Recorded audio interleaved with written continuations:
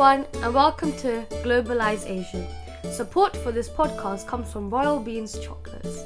Royal Beans is based out of Bangalore in India and specializes in Belgian chocolates infused with exciting flavors like masala chai, cappuccino, berry blast, walnut marble, and many more.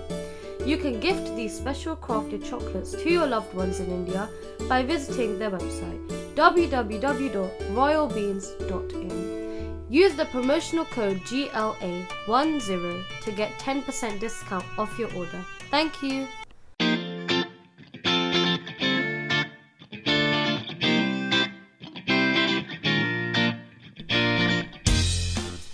Hi everyone and welcome to Globalization. Final episode of the three-part series on cybersecurity and also of 2018. In this episode, we will cover future landscape of the security industry and learnings from some of the historical cyber threats. Also, some of the skill sets required in choosing cybersecurity and build a career path to help mitigate and tackle future cyber threats. So in this first episode of this very, very interesting series, we covered Gautam's journey into cybersecurity, and it's quite clear that you had a very natural transition into the area. You've had some kind of exposure to security services. You've had the technical background and the skill set. But we also understand that over your career course, it has become an increasingly challenging environment on a global scale, on a global level. But with challenges come opportunities as well. So I'm sure a lot of listeners would be wondering, hey, that sounds very exciting. I wonder if my skill set can offer into cybersecurity. If it can, then how would you encourage people? And what if a CV were to land on you for hiring, what would you look at in that CV? I think that's a great question because as I shared with you in the first episode, my background was networking. Right, so my whole love for what I was doing started with networking, right? And I was playing around with the networking gear, and then of course I got a chance to go play with security at Cisco. That's how security became an exciting piece of the puzzle, right? So there's no right or wrong answer, right? If you come from you need to have some kind of a computer science background or a computer engineering background or some kind of a networking background, right? Even if you don't have the computer science degree, that's fine. But if you have a networking background or information security background or information technology background, use that as a basis to go apply for cybersecurity jobs, because there's such a shortage of cybersecurity skill set right now that companies are open to getting you trained and skilled in cybersecurity. So there's such a shortage right now, and I think that's the key for us to keep in mind, that the world of cybersecurity is there. It's not a fad, it's mainstream. We live in that journey day in and day out. As a consumer, as a corporate buyer, as a corporate user, and as a corporate seller, right? So we live in that world day in and day out. So people are looking for the people with the right skill set. Not everybody has so many years of experience to come back and offer in the world of cybersecurity. Great, if you have that, more power to you. But if you don't, but you have the right skill set from a baseline standpoint, as I call it the baseline, networking, computer science, computer engineering, information technology. Risk, great point. If you have done something with financial risk or cyber risk or some kind of a risk management you have done, go apply for these jobs and see if the companies are willing to get you trained. And when I say companies, it can be vendors and it can be enterprises. They're looking for skill sets on either side. So don't be shy. Don't look that you have to, actually the barrier to entry in this field looks very high. It's not that high. Go apply for it and see what people come back with. You will be surprised when people calling you for interviews and they're actually trying to basically hire you for your baseline skills and then go back and train you to become a cybersecurity expert or a subject matter expert. Well, thanks for the pep talk for a lot of listeners who wanted to get into this. So Gautam, I would like to get your view on WannaCry ransomware attack, which happened almost a year ago. Affected a lot of corporates. Almost, if I can remember correctly, it was about 250,000 PCs got affected. NHS in UK got affected as well. What exactly happened from layman's point of view? Can you explain a little bit and how NSS Lab have done their analysis on it? Sure. So, ransomware was a pretty new term a year back, right? So when people heard for the first time that WannaCry has happened and ransomware happened, people came to life to understand that there's something outside of malware and exploits, which used to be the two keywords, or even APTs, maybe three keywords. People used to think APT, cybersecurity, exploit, cybersecurity, and then malware, cybersecurity. Now what is this ransomware, right? Is it like an adware or is it like something different, right?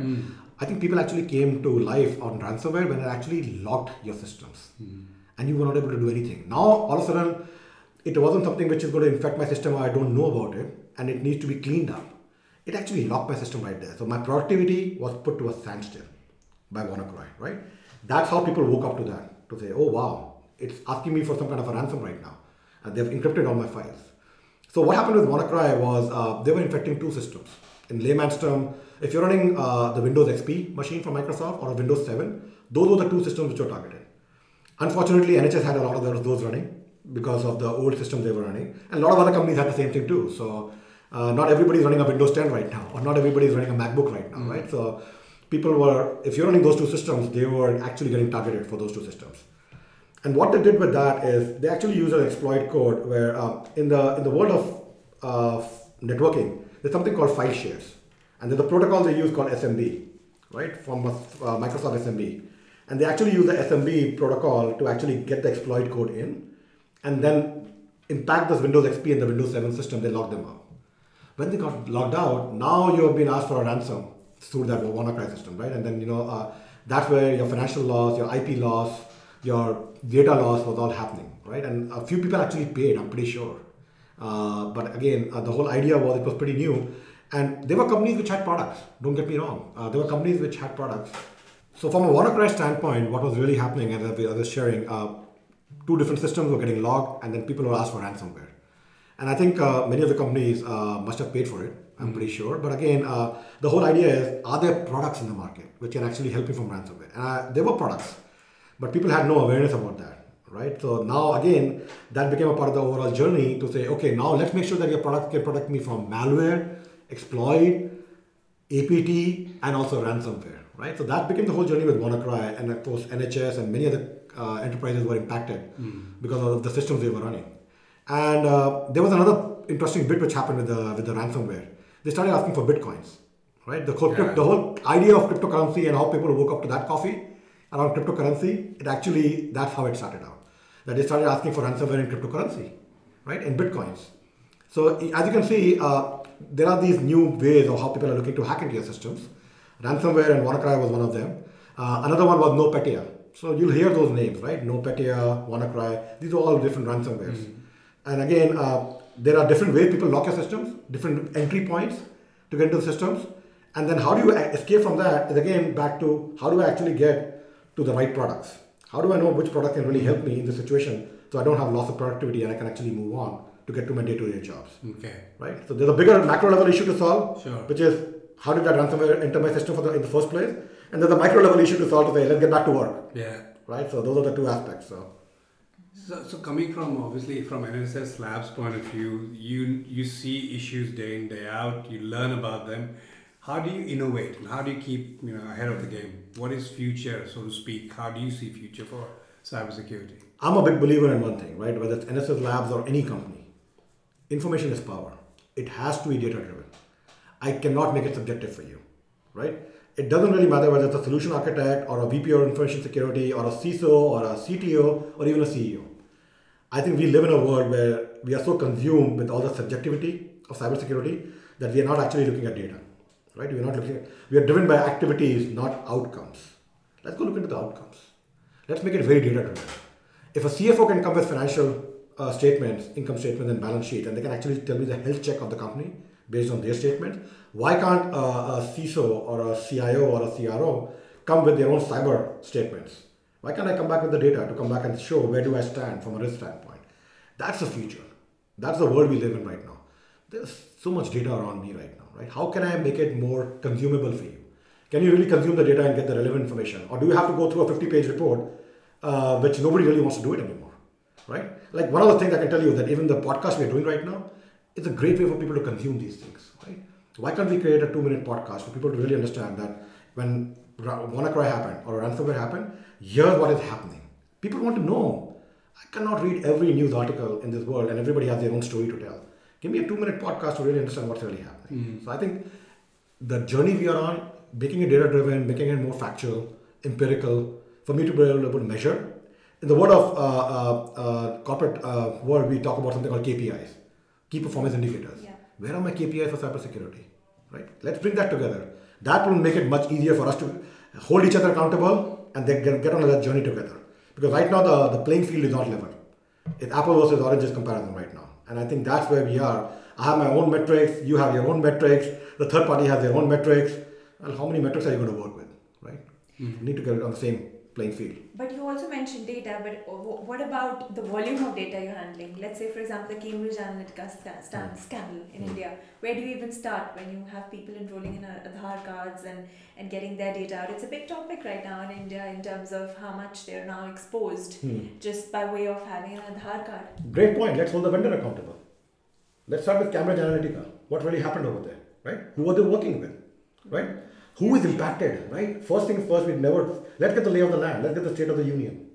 Who just got impacted because of Cambridge Analytica, right? And once we know who got impacted, what level of data got impacted, right? I think that's the level of information we actually live in a world of noise. How can you cut through that noise?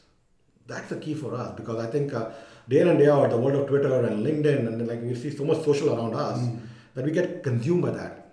We think that everything written on Google is the truth.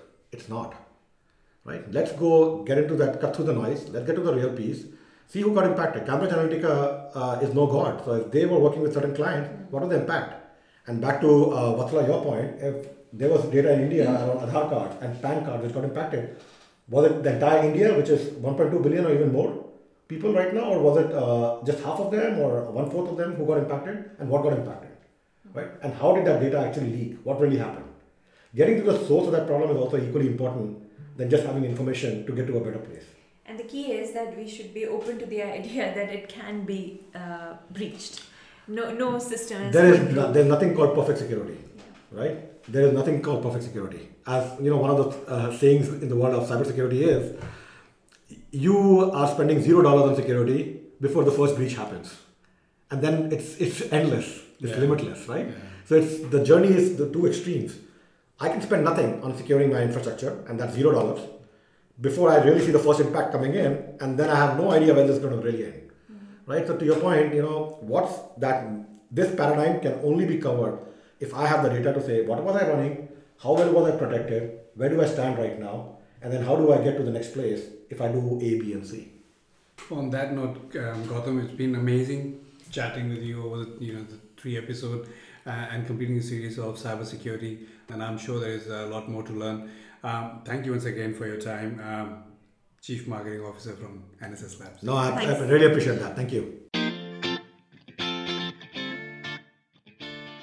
Hope you enjoyed listening to this episode. You can catch all upcoming episodes on the website globalize-asian.co.uk or via your iOS or Android devices. Also, if you wish to join us as a speaker and share your story, please do drop us a message via the contact form on the website.